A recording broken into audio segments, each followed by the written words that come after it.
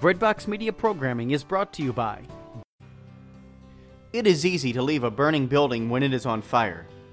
But what if that building contains the very thing that gives you life, excitement, peace, joy, courage, and wonder? Will you be an agent of change, or do nothing and eventually leave? If you work in Catholic ministry, business, or education and need quality content on your website or social media pages, contact The Simple Catholic for copywriting services at thesimplecatholic.blog and click on the Writing Services page for more information. The Church Militant needs soldiers against the enemy. Enlist The Simple Catholic in this fight for the truth. Good News Ministries of GNM.org. It's the Catholic place for growing your faith. Good News Ministries will provide you with faith-building reflections, virtual retreats, prayer resources, and lots more. All of it is free. Visit gnm.org today. This is the Padua Podcast Network. You know, you have this beautiful woman who comes up to you and she's like, I just didn't know. I didn't know, Mary. And they're in tears and you're like, it's okay. It's okay. You didn't know. All right. Well, Father's right over there. I'll walk with you.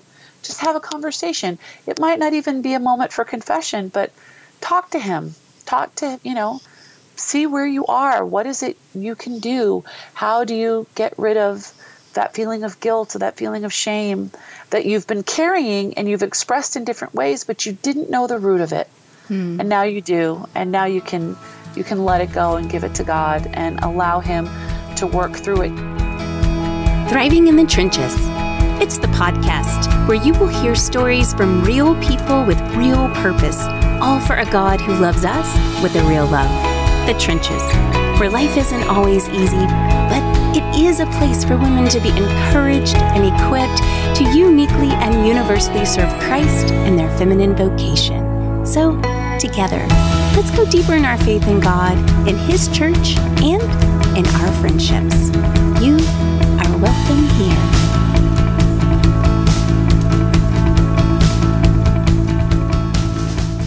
Welcome to Thriving in the Trenches podcast. This is Becky Carter, and I'm your host. All right, ladies and gentlemen, here we go. I hope the first episode gave you plenty to chew on. I hope that you thought of someone that you could share it with, that someone who needed to be encouraged in some way. And if they did not quite feel encouraged by the first episode, that they will indeed feel encouraged by the end of the second story. Because, typically we've got to go through the valley, which I feel is kind of where we were on the first episode or the first part of this interview, and coming out and the redemption that happens at the end. And that is where we will finish the conversation, the interview that Mary and I had the first time around. So here is the second part. May God bless you. Okay, Mary. Well, I am going to welcome you back for the second edition, the second piece, the conclusion of our conversation about truth bombs and fairy godmothers. So welcome back. It's a joy to be here. Good. Okay, so I'm thinking, if you don't have anything else you want to add before we kind of jump in where we so rudely got interrupted by the battery failure. Well, I think what we were talking about was, what happens, the objectification of that intimate act. What happens when you remove God from the bedroom, when you remove him from that gift that he has given you in our sexuality and within the sacrament of marriage. And I know for myself, when we did that, that led us down a road.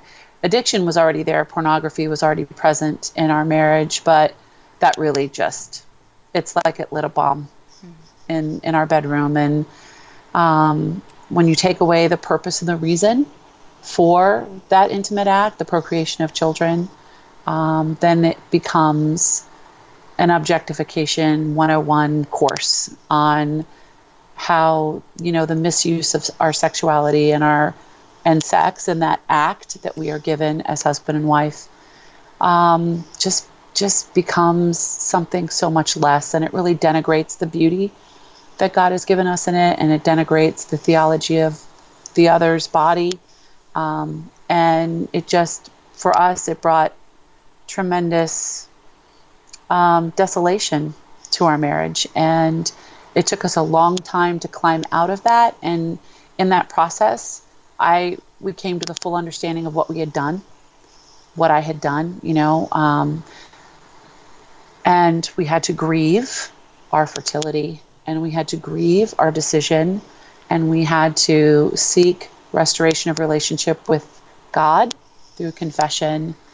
But we're still living with the ramifications of that choice. So while there is sadness in that, there's also this staunch, I don't know what the word is, but I just feel this fierceness of speaking truth now. Like, I am not afraid to talk about this. I'm not afraid to talk about what we did, why we did, how we did, and what God showed us through it, how he loved us through that, and how he continues to show the beauty and the truth of marriage and its true intent, and how he redeemed and restored our marriage bed, and how we learned natural family planning, many years later. We taught it for several years. We actually abstained because I did keep my ovaries. I had a partial hysterectomy at 35, and I retained my ovaries. So we actually practiced NFP, even though I couldn't have a child, in reparation for what we had done, which was a challenge from our pastor to do so until menopause naturally occurred. So, I mean, we had to come face to face with our own selfishness. We had to come face to face with our own fear, our lack of trust in the Lord and his plan for our life. And those are not easy things. They're not easy things no matter what the decision is you've made, but especially when it comes to something so intimate and so precious as your fertility. Mm-hmm. What a brave priest to ask you to make reparation in that way. He really walked. He was my spiritual director for 7 years, and he walked us through, he's been with us last 15 years of our life, and he boldly spoke into that. I mean, he was so happy when I confessed. Obviously, Jerry and I didn't share a confessional. Mm-hmm. He went to confession, I went to confession, but he really walked us through some of the hardest parts of that. And his one goal was reparation and restoration. He's like, you need to know, yes, what you did was wrong morally. I mean, it was a mortal sin, and you have been carrying this for a long time. And praise God that, you recognize it, and you're here, and you're repenting for it. And I see the sorrow in your face. I hear it in your voice. I look at what you're doing within your marriage, within the parish community, and how you're trying to rebuild this. And he goes, and I just feel like for you and for Jerry, where you are, that if you do this sort of redemptive act, this restorative thing, I think it would be very helpful to you. And it was to us because, it helped us learn the method, so that we could read charts better and we could help with the teaching and all of that. But B, it gave us that conversation that we had ignored 15 years earlier, Even though, like I said, I could not physically bear a child, the mindset was still there that this is gift. And it freed us so much of all the guilt and the shame, and, made us ever vigilant toward, like I said, what we expose ourselves to and what we read and what we see, made us ever more vigilant with our son. We became bolder in our youth ministry in calling out things, not, in a public arena, but just watching where the kids were and what they were exposing themselves to, and, taking a side when necessary, like, hey, are you thinking about this? Are you thinking about that? It just made us bold in a way that we never would have been if we had not walked through just fire with that. Mm-hmm. Yeah, as you talk about repentance and reparation, and in our little break between our first conversation and this second one, I was at Mass with my kids and just kind of replaying everything we talked about. And something that I felt was very important for me to clarify in this moment is how our story is similar, yet it's very different. The reparation was different. You weren't able to reverse it. We were able to reverse it. The redemption and the restoration, it looks different. I haven't had a child either. We haven't conceived post reversal either. So we're still in the same way grieving that loss of more children. And but what I really want anyone who is listening to this to hear is that what is the same is that God is the Redeemer and He restores. Amen. Though it will not look the same in everyone's life. And so when you hear stories of people who have walked through something similar, comparing that is so dangerous and the thief of joy, because there are people, I know people who have had reversals and then had 2-3 children afterwards. And that may not be our path. God may be calling us to dig in to the children we have now and really form them. And I may be, 45 and oh, hello, child. We're open and. But see, that's the key. You're open. Mm-hmm. You're still open. And while you do grieve the decision, you grieve the ramifications of the decision, you are still open to that restorative act. You're still open to that redemption. You're still open to the love that is flowing from God to you, mm-hmm. and through your sacrament of marriage. Mm-hmm. No one story is the same. Each of us are called to such a unique journey this side of heaven. We're each given different gifts and talents. We're each given different crosses, and God allows what He allows in our life. That idea of comparison, even in the midst of suffering, we have to reject it. We cannot compare. The sin of sterilization might be the same, as you said, but how it affects our marriage, how it affects our family in the present and in the future, how it affected it at the time that we did that, it's all different because we're different. I'm made in the image and likeness of God as you are, but we are as unique as our fingerprint. Mm-hmm. There is no other one of us. There's only one of us, which my husband is like, praise Jesus. There's only one of us. Thank you, Lord. But there is only one of us. I've experienced what I've experienced. My faith journey is so unique and so my own. Even mm-hmm. within my marriage, my husband is very different, and how he has experienced redemption and restoration and how he sees it all is very different mm-hmm. than how I see it. Just couples that we know who have struggled mightily with natural family planning, just with health concerns, financial concerns, loss of job, all of that sort of thing.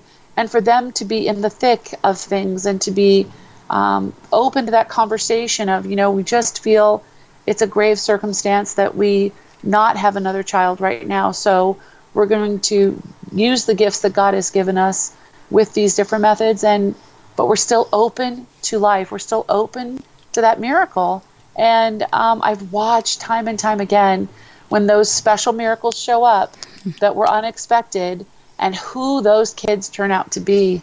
And it's just amazing to watch. And I know that for me, that was not meant to be. That was not what God allowed in my life. But He gave me 9 godchildren. He surrounded me with 19 nieces and nephews.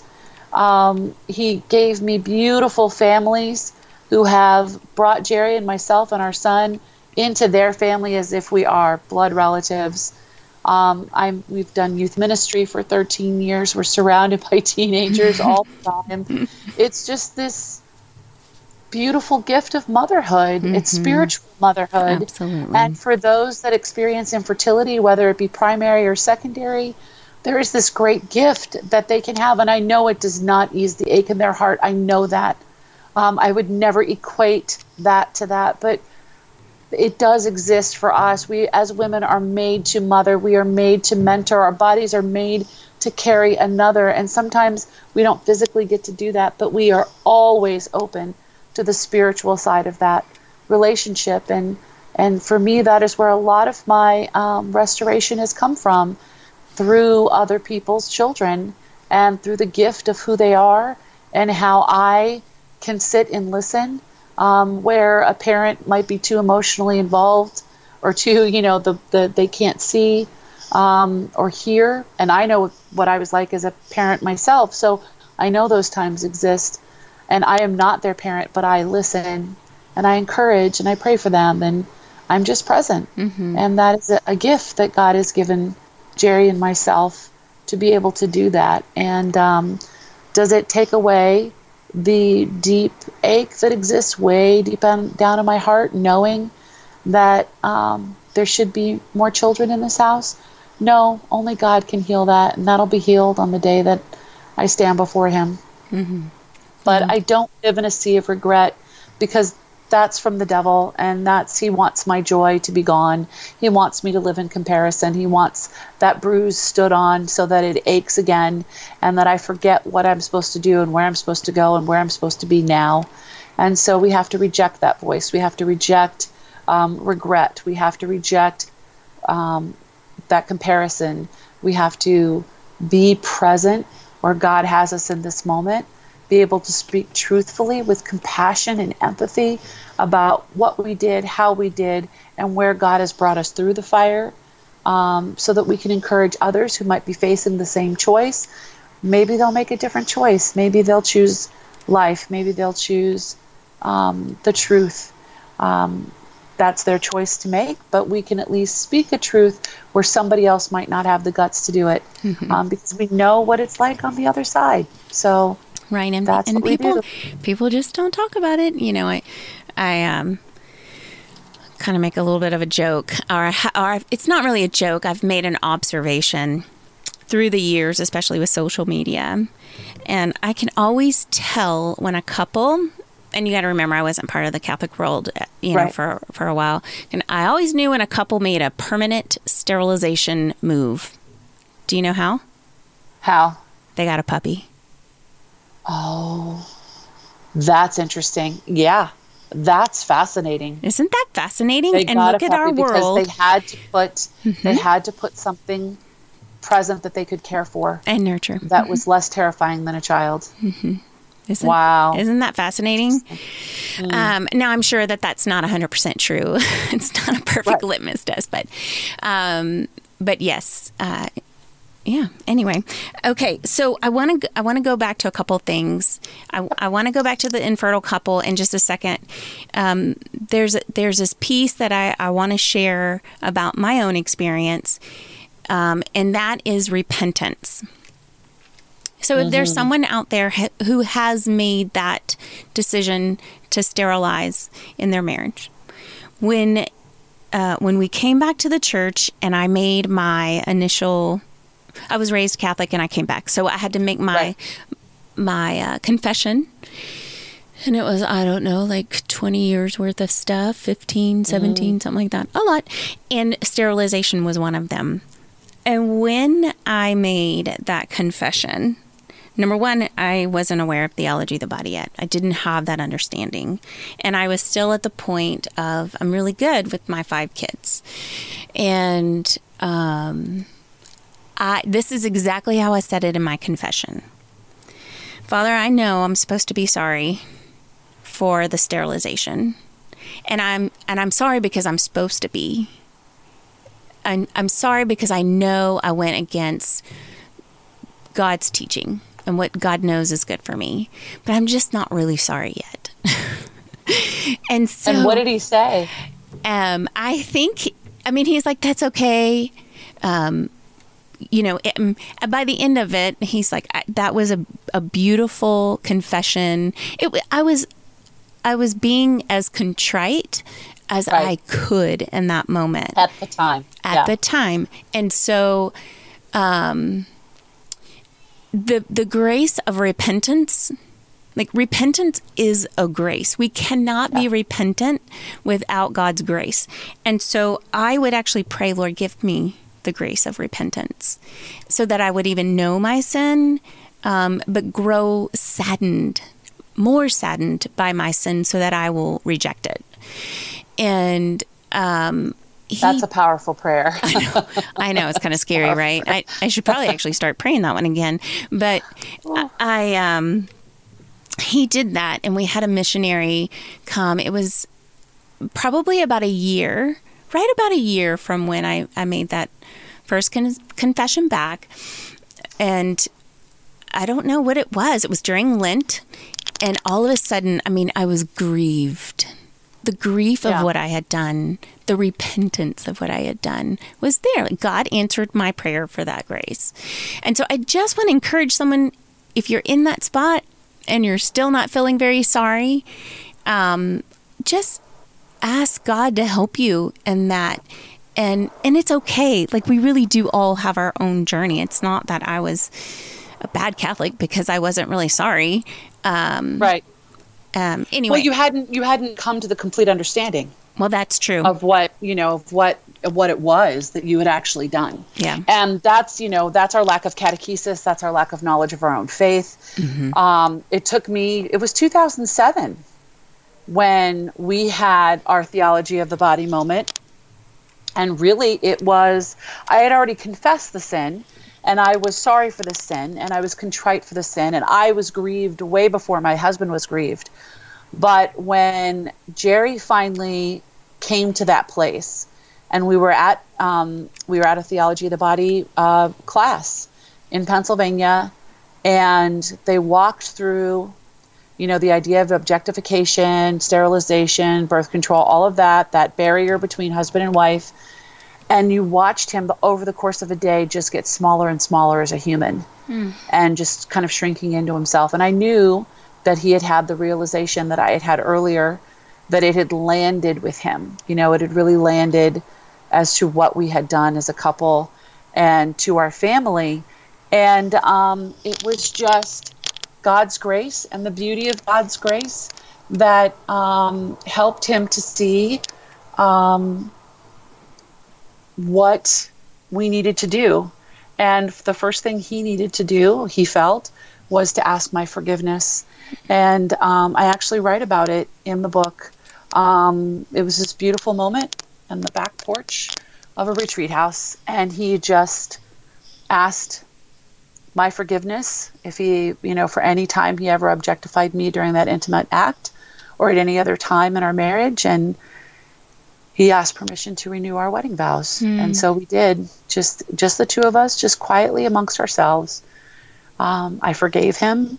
And it was a true forgiveness, the kind that comes from the bottom of your feet all the way through your heart and your soul. And we knew it was a very, very special moment. And God was so present with us. We had just gone to confession. Like, my confession lasted an hour almost. It was a specialized type of confession. Priests had been trained to hear things like sexual sins and things of that nature, to be able to counsel.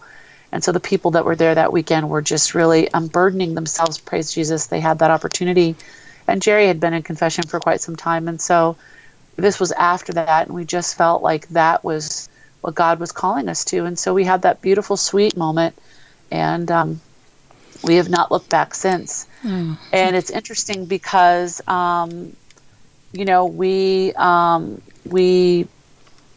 we're asked now to talk about these things in a way we've never been asked to talk about these things before, because you're right, nobody talks about it. Nobody talks about porn within marriage. Nobody talks about sterilization, birth control, what that does to a marriage. And we have to be talking about it because there are people, the walking wounded exist outside our door, and there are people that need to know the truth, gently, empathetically, that there is freedom for them, that there is redemption for them, restoration for them. And we need to come to that as a people, not judgment. I'm not here to judge anyone. That belongs to God and God alone. I am not judging your choices. I am not judging what happened in your marriage, what you chose to do, what you did not choose to do. That is between you and God. But what I'm saying is, if you don't know the truth of it, then how are you going to live a different life? And how are you going to make a different choice?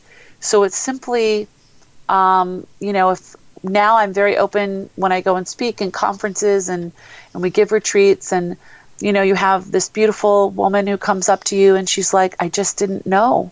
I didn't know, Mary, and they're in tears, and you're like, it's okay. It's okay. You didn't know. All right. Well, Father's right over there. I'll walk with you. Just have a conversation. It might not even be a moment for confession, but talk to him. Talk to, see where you are. What is it you can do? How do you get rid of that feeling of guilt or that feeling of shame that you've been carrying and you've expressed in different ways, but you didn't know the root of it. And now you do. And now you can let it go and give it to God and allow him to work through it. He's going to always work through the most broken parts of our hearts. Wherever we have been broken, that is where his glory is going to shine through.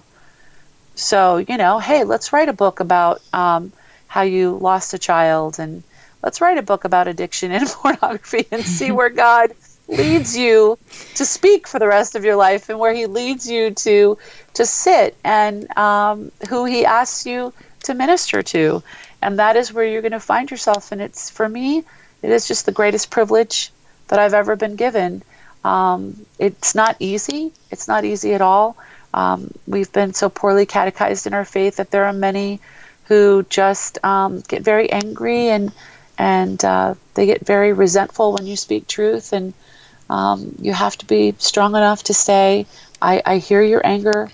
I know it comes from a place of woundedness, but truth is truth. And be strong enough to stand in it. And not an easy place to be, but it's a much better place to be than where I was. Yeah. Makes me also call into mind from Mass this morning. I don't know why, of all the Masses I've sat through, these words just were so loud during the Eucharistic prayer when Father says, when he's talking about God's mercy, like the dewfall. May it fall like the dewfall, which is not exactly the words. Yeah, it falls like the dew, and it surrounds and covers everything. There's nothing that escapes it. Yeah, and I just thought, and every morning there is dew, and the scripture says that his mercy is new every morning. And that really is our only hope. That is our hope, is that his mercies are new every morning, every moment. And it's a beautiful place to be. I mean, if we call ourselves Christians, then we have to stand in the hope of the resurrection, because death does not win. Sin does not win. It's already been destroyed. So we have to stand in that place. And just like the beautiful Eucharistic prayer says, his mercies are new every morning. The dew is present every day. There's no place that it doesn't touch. He's waiting for us to say to him, I get it. I see what I did, Lord. I'm so sorry. I'm so contrite. Please forgive me. Please renew me. Please restore our relationship. He's just right there. He's right there right now. And he's like, oh, yes, daughter. Oh, yes, my son. I'm here. Thank you for turning your face back toward me and not away. Because that's what we do when we sin. It's our own selfishness. We say that we know better than God, and we turn our face from him, and we begin to walk away. And he's just waiting with open arms to say, I love you. I love you so much. I offered my only son for you. And he loved you so much that he still said yes, knowing every sin that would be committed. He was in that garden. He saw it all. He saw the future, the past, everything. And he still said, your will be done. And he still chose to die for us. So when you get down to the nitty gritty of it, he loved me so much that he died for me. And so I strive to love him back with that same intensity and that same devotion. And I fall and I trip, and it's sometimes really, really ugly, but his mercy is there. His love is always there. It never, ever fails. Amen. Can we turn, I want to close up talking about the infertile couple, and let me explain what I really mean by this. And you may say, I can't speak to this, but this has actually been a question of mine as restoring our fertility was very healing for me, very healing for our marriage, and being open to life and knowing that it really could happen at any month, despite it not happening for the last 3-4 years, however long it's been now.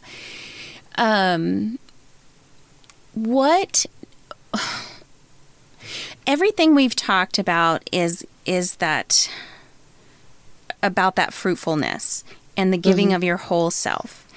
And so when menopause hits, we know that our bodies naturally stop being fertile in that way. So how can we shift our mentality?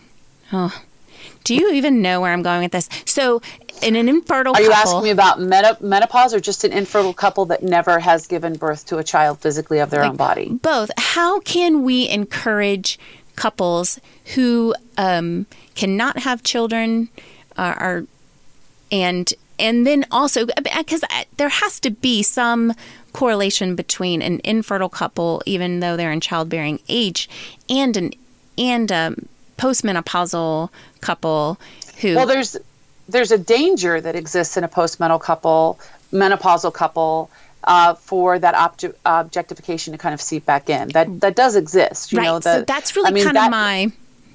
Yeah, that temptation is always there. It's always there whether... It doesn't matter your age. If you are in marriage, and I'm just going to speak within the bounds of marriage, that temptation exists for any couple, no matter where you are on that, on your fertility journey. Okay. Whether you're whether you can physically have children, or whether you're postmenopausal, wherever you are, objectification of one another exists. That temptation exists. So you have to always be on guard against it. I think,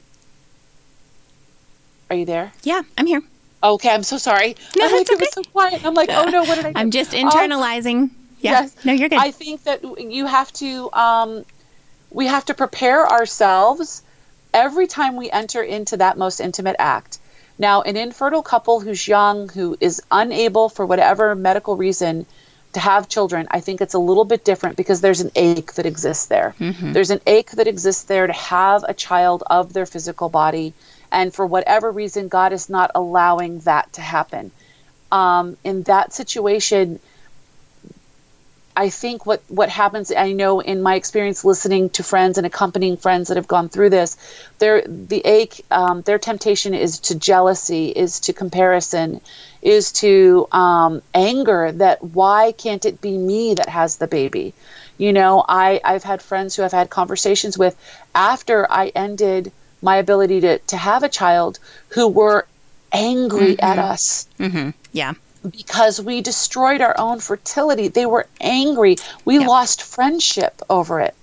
And that was part of me kind of waking up to realizing what I had done.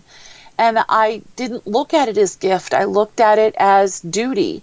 And so that happens. And then you have this postmenopausal situation where I've walked with friends who, there are many women who are like, good, we can't have children anymore. Great. I don't really want to have sex anymore. Right.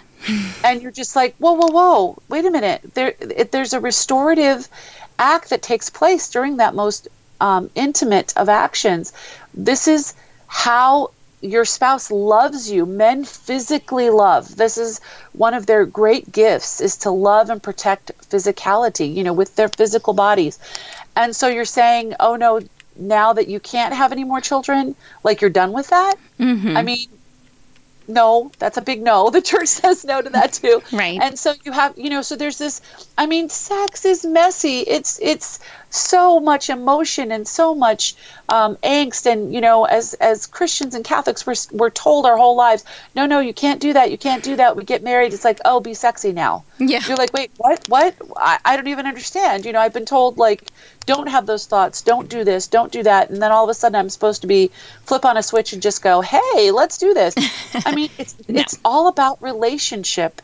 Mm-hmm. That's what it comes down to. 2 relationships primary. One, yourself and the Lord Jesus. where you're called to be, what he's allowing in your life and within your marriage. You're second to your spouse. That's your primary vocation. I know that for us and everything that we have been through, I grieve my fertility. I grieve not being able to have more children. That comes up from time to time where I see it and I just give it to the Lord as a gift. I'm like, Lord, you've already forgiven me for this. We've already walked through this, but this is a bruise that exists. It's a grief that exists. Here it is. I give it to you as gift. Then you have this whole menopausal thing where it's, it's all about relationship and conversation. Menopause is not easy for a lot of women. There's hot flashes, there's hormonal imbalance, there's all kinds of physical things that happen to you. And a lot of the times you're just like, yeah, and that's a no for me today, and it's not because I don't love my husband. It's just, there's so many things happening within my body. It's crazy town. Mm-hmm. And so they themselves, we're not really talking about husbands a lot. These guys, they have to be strong in their faith, because you're asking them during the most fertile years of their life to abstain for grave reason if necessary. Okay? Mm-hmm. So to deny everything that says go team go, let's go. Okay? Team. And then I love it. And then asking them later in life where they're like, this is great. We've come through this beautiful season and now we're in menopause. And so I know that we can, come together as husband and wife and without worry or concern, or maybe there's even sadness that there's no more babies, whatever it is. And now you're going through menopause and all these things are happening to your body and you're like, and they're going, go team, go. And you're like, and that's a no. I mean, these guys, and people don't really talk about it. They're just, they look at men as these beasts, who can't control themselves. Yeah. And I remember talking to my mother, I'm one of 8 and my mom had 8 kids in 10 years. And I remember talking to her somewhere in my 30s after we had talked about all of this. And I was on my journey toward restoration myself. And she looked at me and she said, Mary Beth, she said, a lot of people always saw your father as sort of like this animal that we had, 8 kids in 10 years and couldn't he control himself? And he goes, do you understand that man lived like a monk for 10 years? Like we would come together and we would get pregnant and then my mom would be sick and then she would be tired and there would be another baby and more babies. And she goes, that man loved me. And, we pretty much, when we came together, there was another baby coming. Mm-hmm. So he lived like a monk for 10, 12, 13 years. And people think that he was this horrible, irresponsible man. And she goes, I know the truth of it. And your father knew the truth of it. And so therefore, we stand in that truth. And whatever people are going to say is what they're going to say. It's none of their darn business anyways. And so that's why I say we can't judge that, Right. But infertility is its own cross. Whether it be primary or secondary, it's its own cross. And I don't know why God allows it. It hurts my heart to witness it. I've seen the beauty of adoption. I've seen the beauty of spiritual motherhood come to fruition in these beautiful couples. And I just, I just want to put my arms around them and tell them how much I love them and that we'll walk with them in the journey. We'll do these things together. And I just want to do that. And you can't always do that. A lot of the times you just are required to pray and seek the Lord's guidance and seek the Lord's consolation. Mm-hmm. And as far as later in life, when menopause comes, sex is beautiful. It's as beautiful as it was when you were younger, but it's different. Mm-hmm. And there's a richness that exists there. There's a richness of how our bodies talk to each other. There's a beautiful story unfolding. There's going to come a time in our lives where we will not be able to make love to one another. It will happen if we live so long. Right. And so then what happens? If that conversation and that deep friendship and that relationship is not being built upon now, what are you going to do when that act is you're not able to do that anymore? Right. How are you going to love them? Right. How are they going to love you? And so it builds, life builds upon the years. And you look at the times when you abstained properly as a young person and now in middle age and then later age, it's building this relationship. It's richening the conversation. It's the roots are being dug deeper into that fertile soil, as today's gospel was about. And you know, our faith is being deepened, our marriage is being deepened. And I love this man that I said yes to 31 years ago more than my heart bursts at the thought, and more than I ever could. He still drives me crazy. He's still choleric as all get out. He's still grouchy and grumpy, but he's my guy, and he would lay his life down for me. And he has done that time and time again throughout our married life. And yes, we were stupid, and we were young, and we were selfish, and we made the wrong choices. But when we came to the realization of what we had done, we sought the Lord's redemption. We sought his forgiveness. And to live in the land of freedom where those chains are broken is a beautiful, beautiful gift. And I know it's a gift. And I want to live in the land of the gifting and the land of the peace. And I want to be able to be free of that. And so that's what we've strived to do. And when difficulty comes, when we have friends who are infertile, we have friends who are dealing with loss of a spouse or loss of a child or what have you, you take their hand and you walk with them. You pray with them. You open your home to them. You love them as you would wish to be loved in those same circumstances. And that's what we are called to do, is to love one another, because I believe in the end he's going to ask me one question. And that question is, how did you love in my name? Amen. And I want to be able to say, with my whole life, Lord, even when I messed up, with my whole life. Absolutely. Well, and despite what the culture says, sex is not like the Holy Grail of life. It's not.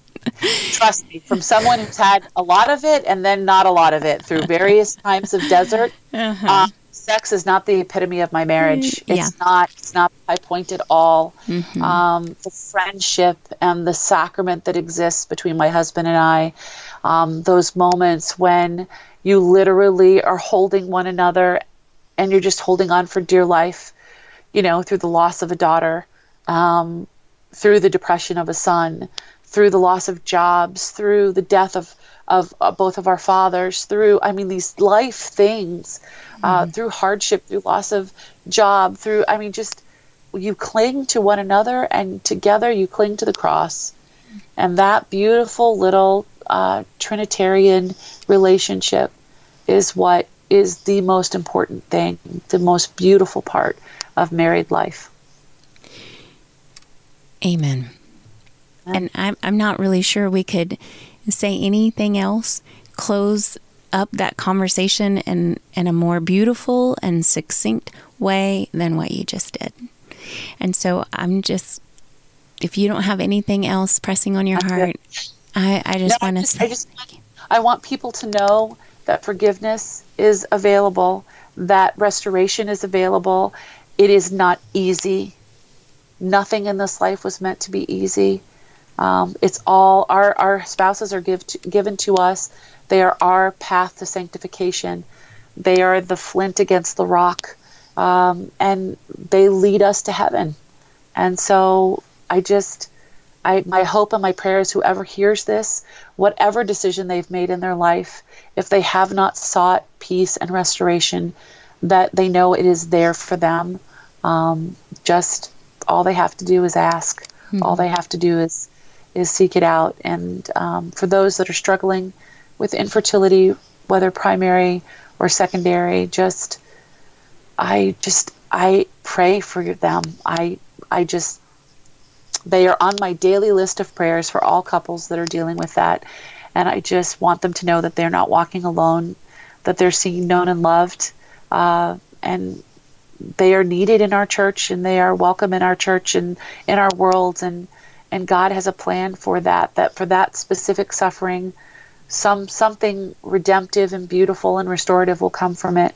I know it, and I've seen it. And I just want to give them hope that redemptive suffering is when we glean that little piece of the cross, that little splinter that we get to hold, and walk with him and offer up for the glory of the cross for what he did for us, so that they're known and loved.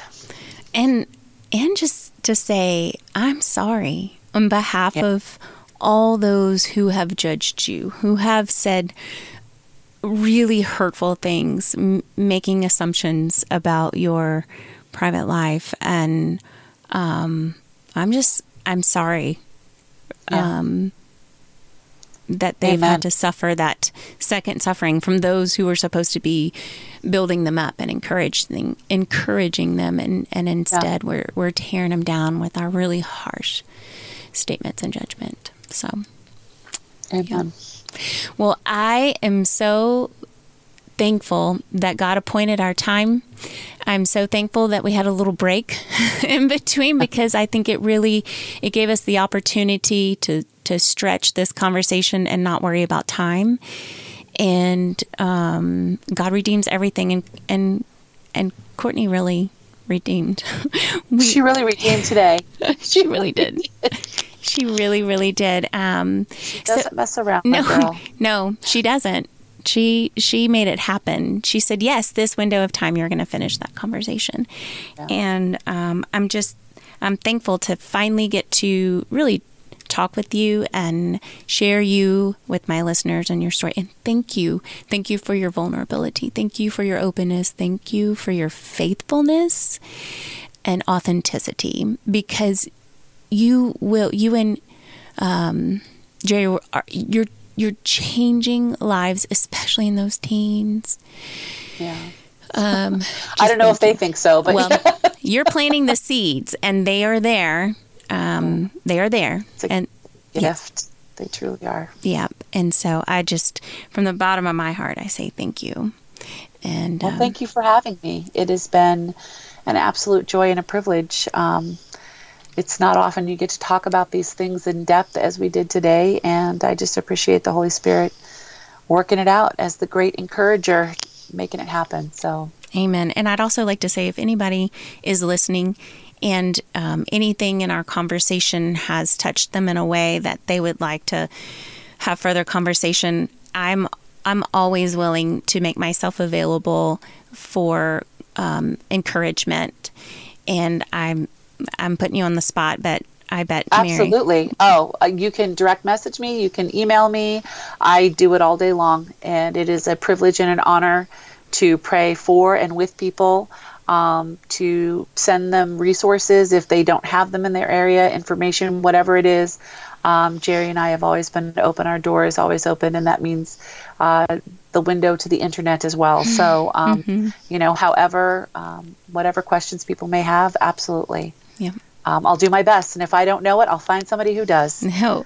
Amen to that. So, all right. Thank you, Miss Linneberg. And you have a most wonderful rest of your day. And I will be praying for you in your mission to go out and share the good news. Thank you, Miss Becky. It's been a privilege. Thank you for joining me for another episode of Thriving in the Trenches. I have hope that it will have encouraged you in your journey and that you will know the love of God even more intimately. Please share this podcast with a friend on your social media pages or leave a review in iTunes. You are welcome to join me on our Instagram or Facebook group where we can grow in friendships. Thanks for coming.